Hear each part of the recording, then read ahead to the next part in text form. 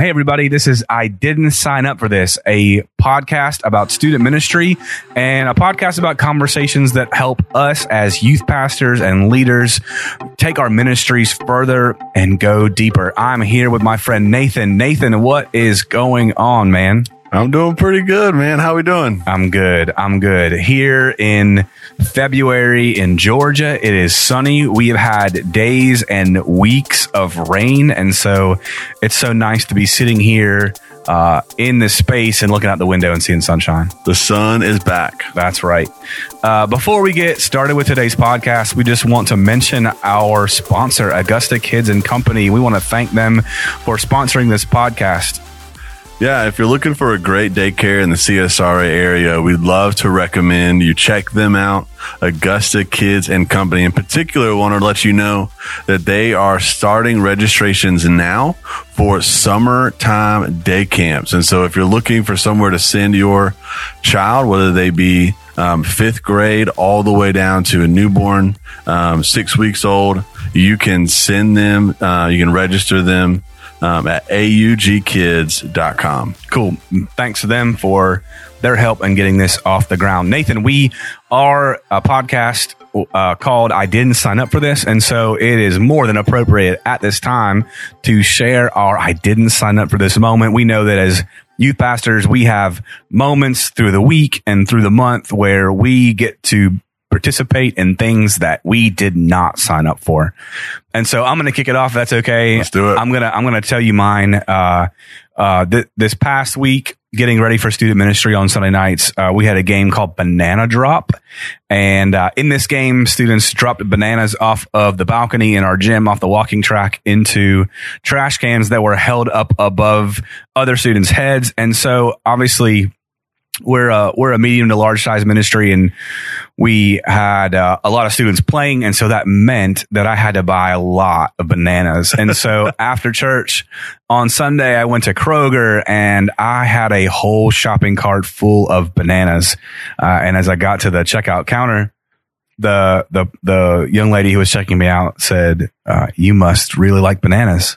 And rather than get into the whole conversation about like, I'm a youth pastor and we play games, it was just easier to say yes. And so she just saw this crazy guy with a whole cart full of bananas who he really likes bananas. So, yep, I didn't sign up for having a grocery cart full of bananas.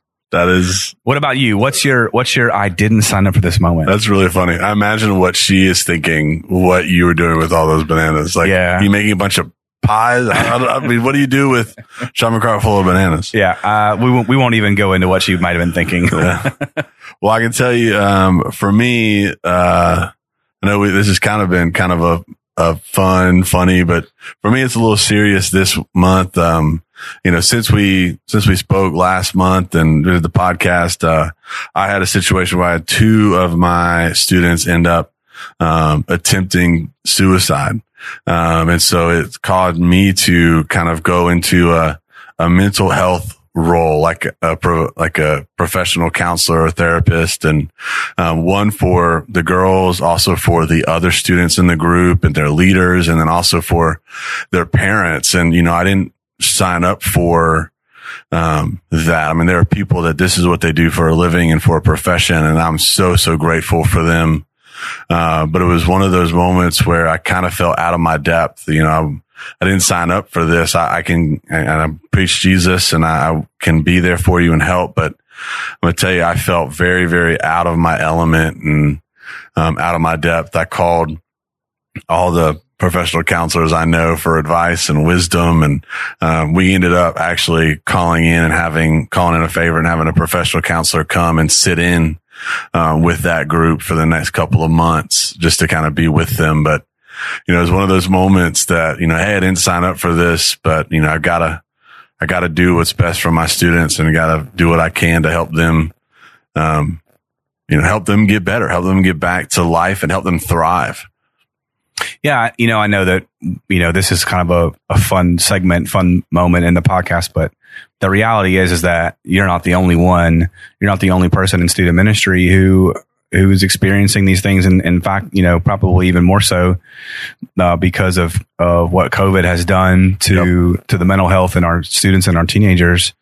And so, thanks, Nathan, for sharing that. And we hope and we know that there are folks out there who are going through the very same thing, who are thinking to themselves, as they sit at the desk on Monday mornings, man, I didn't sign up for this, but you listener, you youth pastor, you volunteer, youth leader, you are God's answer for a lot of these students. And so just be encouraged, and know that you're not alone. You're not alone in that fight, and you're not alone in that battle, and that victory is on the horizon. And so just stay the course. Stay the course. Appreciate it, man. Yeah.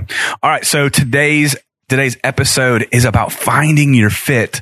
Finding your fit. One of the things that a lot of youth pastors struggle with, Nathan, is finding their fit. I think many people tend to think that they need to do all the jobs and they need to have all the responsibilities and they need to take on all these things because it's their job, right? You are the snack supper coordinator, and you are the volunteer recruiter, and you are the speaker, and you are the worship leader, and you are all these things. But then what ends up happening is that we do a lot of things okay, or even less than okay, and then we don't really do anything great. Yep. So tell us a little bit about this, about finding your fit. We do this podcast in three different segments: the grind, the grow, and the go. So the grind is kind of the prep work that it takes to get our mind around this concept of finding your fit. So in the grind, tell us a little bit about finding your fit. Yeah, I think, initially when we talk about the grind part of this, where this is the you're doing the hard work, you're doing the work ahead of time before you see the fruit. I'm going to tell you, when it comes to finding your fit, it's got to start with self-assessment. I heard this first, John Maxwell, but the quote is actually attributed to Bill George. It says, "The hardest person to lead is yourself." Yeah. So what does that look like? How do you lead yourself? Well, I'll tell you, generically, it's learning about yourself, learning what makes you tick, how you think, why you think the way you think. I can tell you, if you're a leader, there's likely reasons in your history, in your past, that led you to be in the situation that you're in. I read a book actually with our staff a few years ago called "Strengthening the Soul of Your Leadership" by Ruth Haley Barton. In it, she talks about something called a saltwater crocodile. Okay. And she tells this story about how they were out at the ocean and there was a wave and you saw the saltwater crocodile, and it's this thing that's just under the surface. And the way she describes it is the exact thing that pushed you to be the leader you are today is your saltwater crocodile. It is what's underneath the surface that's ready and waiting to kill your leadership. And so some of you are going, I don't understand what you're talking about. So for me, my father left when I was 2 years old. So I grew up not knowing who my dad was and crying myself to sleep every Father's Day and all that kind of stuff. Well, I remember there was a moment in my life where I made the decision and said, you know what? I'm going to live a life that he's going to regret not knowing me and not wanting to be a part of my life, because he had custody. He just didn't want to be a part of my life. It wasn't a priority for him. Well, you know what? That drive made me an incredible student, made me really good at sports, it was the drive that made me the leader I am. Well, you get to be into ministry and all of a sudden you realize that drive can be the very drive that kills you. It's that, you do things for the wrong reasons, the wrong motives. I shouldn't be focusing on my dad. That can dictate different things and cause you to do things that aren't biblical or aren't, the way it should be done. And so I had to kill that saltwater crocodile. I had to identify it, and then I had to kill it, and I had to put my faith and go, hey, why am I doing this? Not to, so my dad will regret, but actually for Jesus, for God. So I'm doing it unto the Lord the way I should be. And so whatever it is for you, you can have a saltwater crocodile in your life that's a good thing that motivated you, but it's that same good thing is what can kill you. And it starts by identifying. It starts by looking at yourself and saying, and really honestly assessing who you are. That's good. That's really good. So, What about that is difficult though? Like what keeps us from realizing that? What keeps us from realizing, or being self-aware enough of our saltwater crocodiles or our motivators? What's hard about that for us?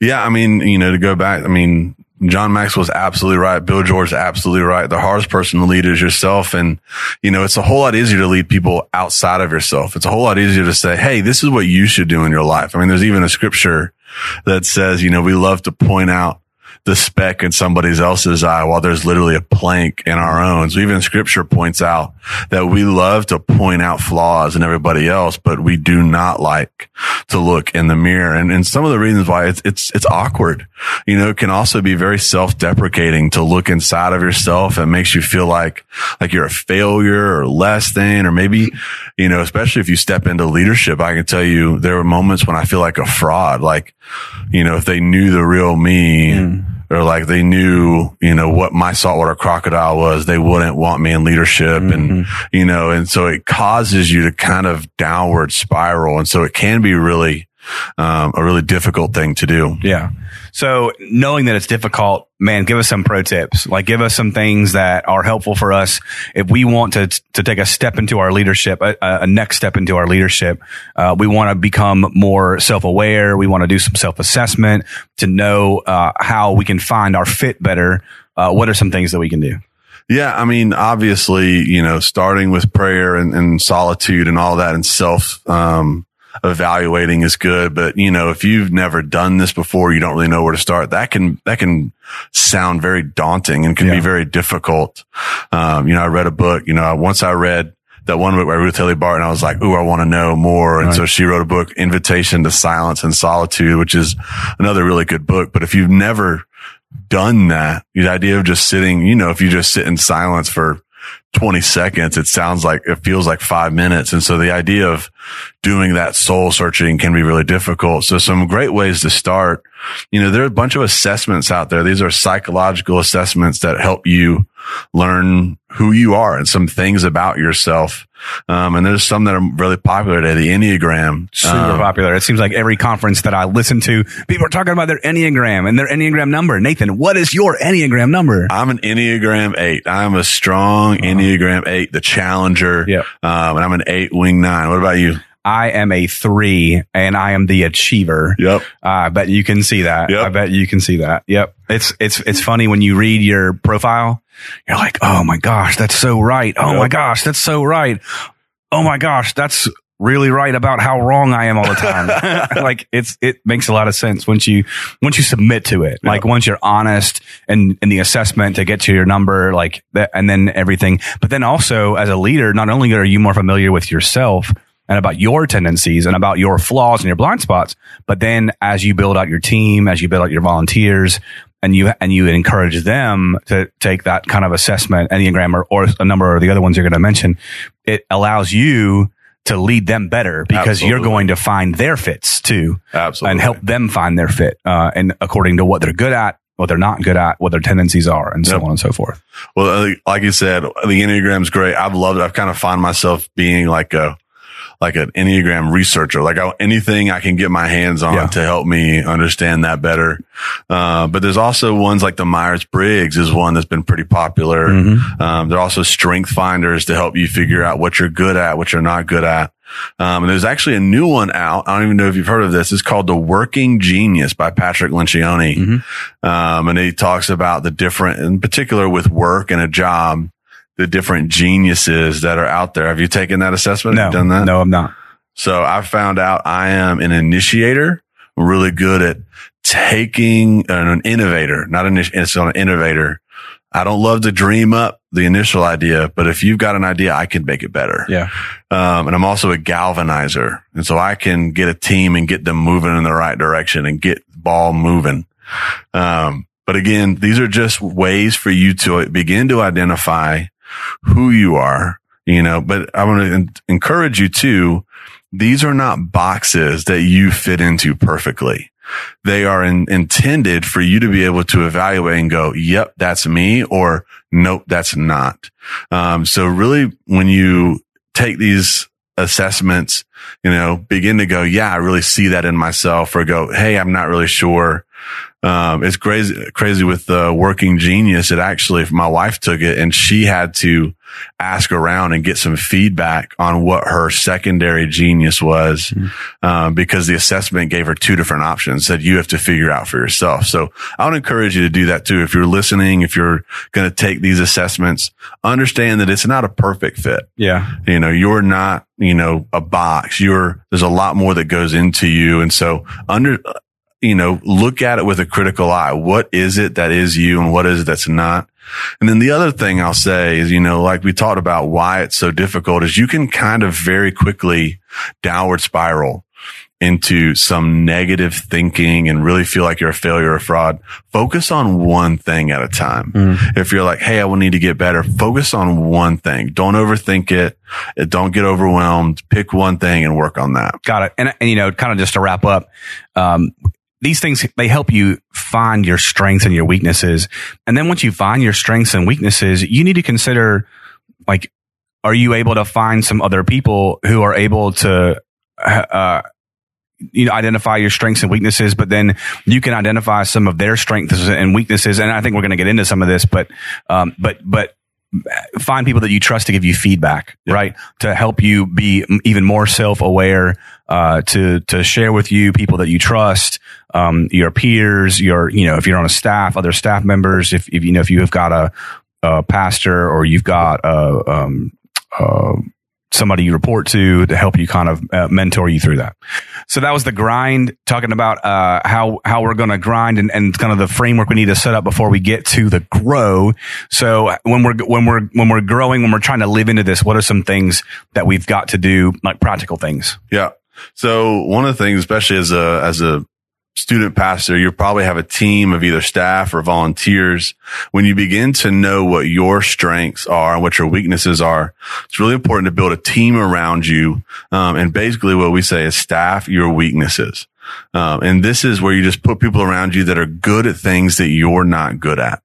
And it's important to remember these can be staff or volunteers. We say staff your weaknesses, but it's really just staff your team or pick people on your team that, fill your weaknesses. I can tell you one of the things for me, I'm terrible at time management on a Sunday night when we're doing student ministry. If I'm playing basketball with a group of guys, I'm playing. If I'm talking to a student, I'm all in.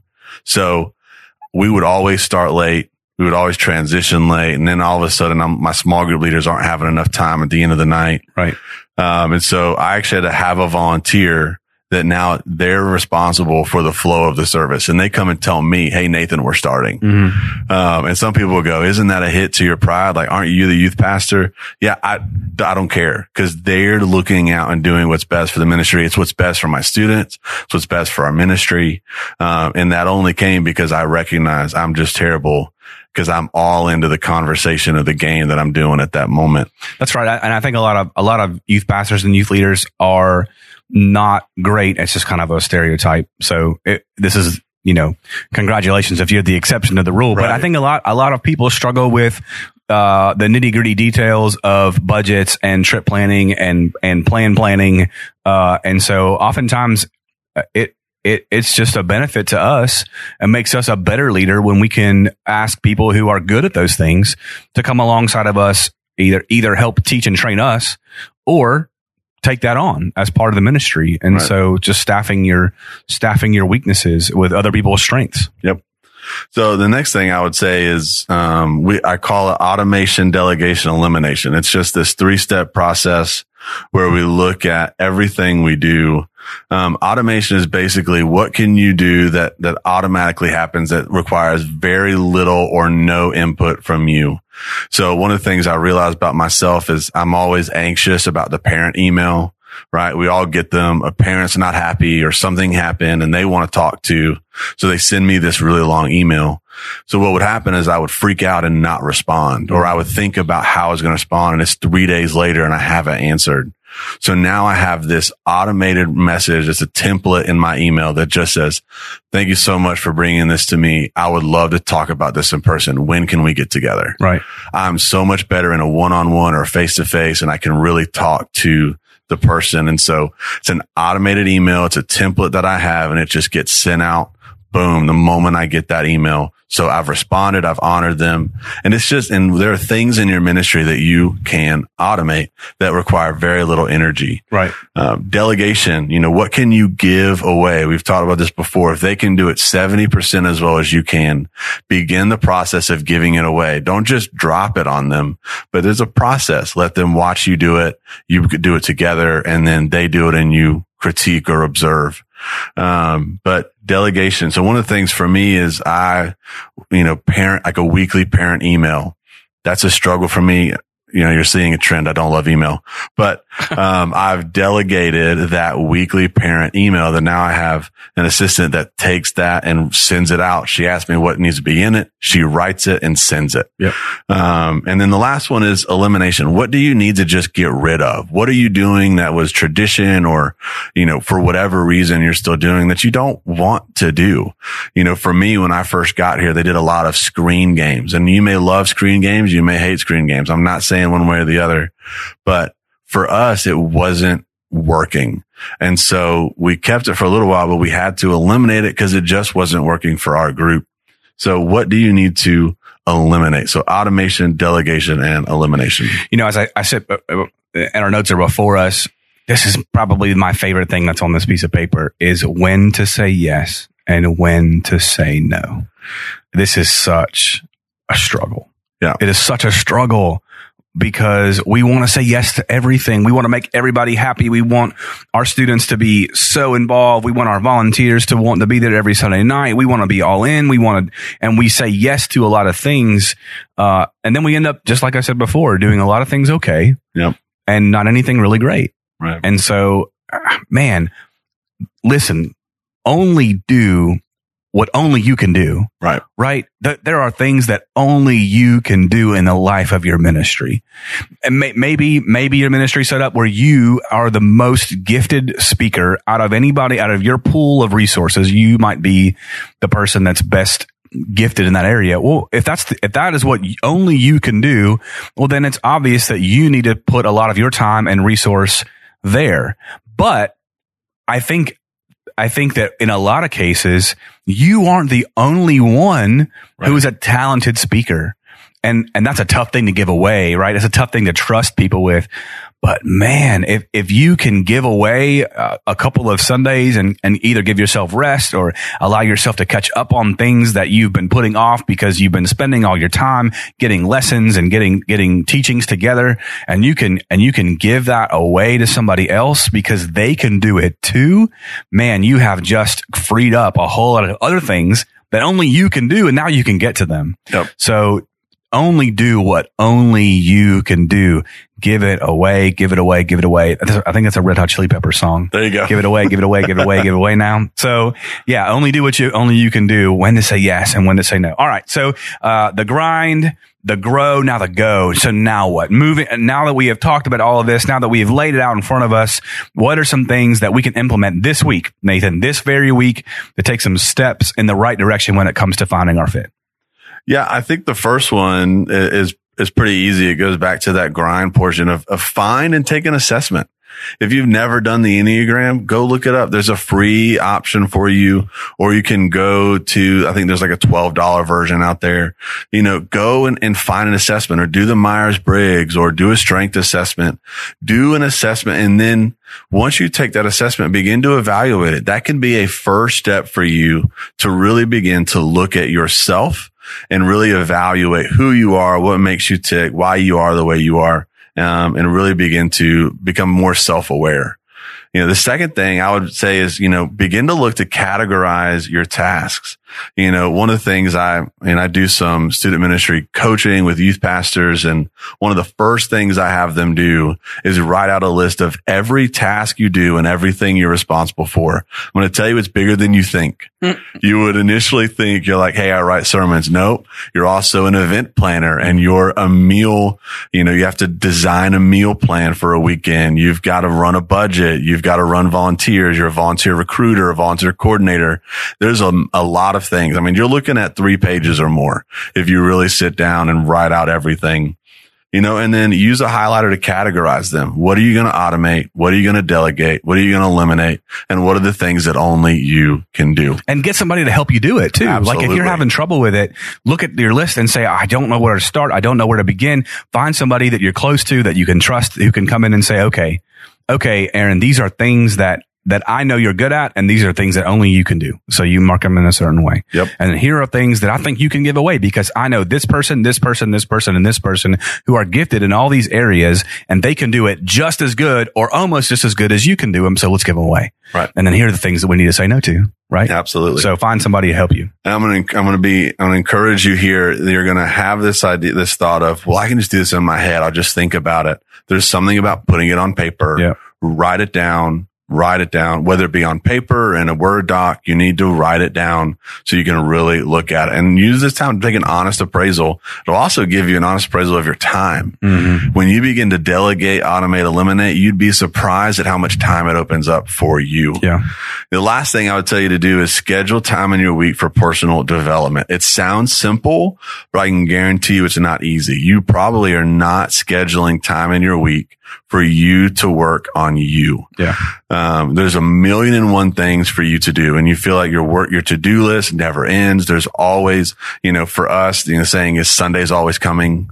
The sermon is always coming. The next week is always coming. There's always something you're doing. So for you to build in time for personal development may seem like not that important. But Craig Rochelle says it like this: when a leader gets better, everyone gets better. When you get better, everyone gets better. When you're a better leader, when you're a better preacher, a better pastor, you're a better teacher, a better speaker, when you get better, your whole team, your whole ministry gets better. Make it a priority to build that time into your week. Yeah.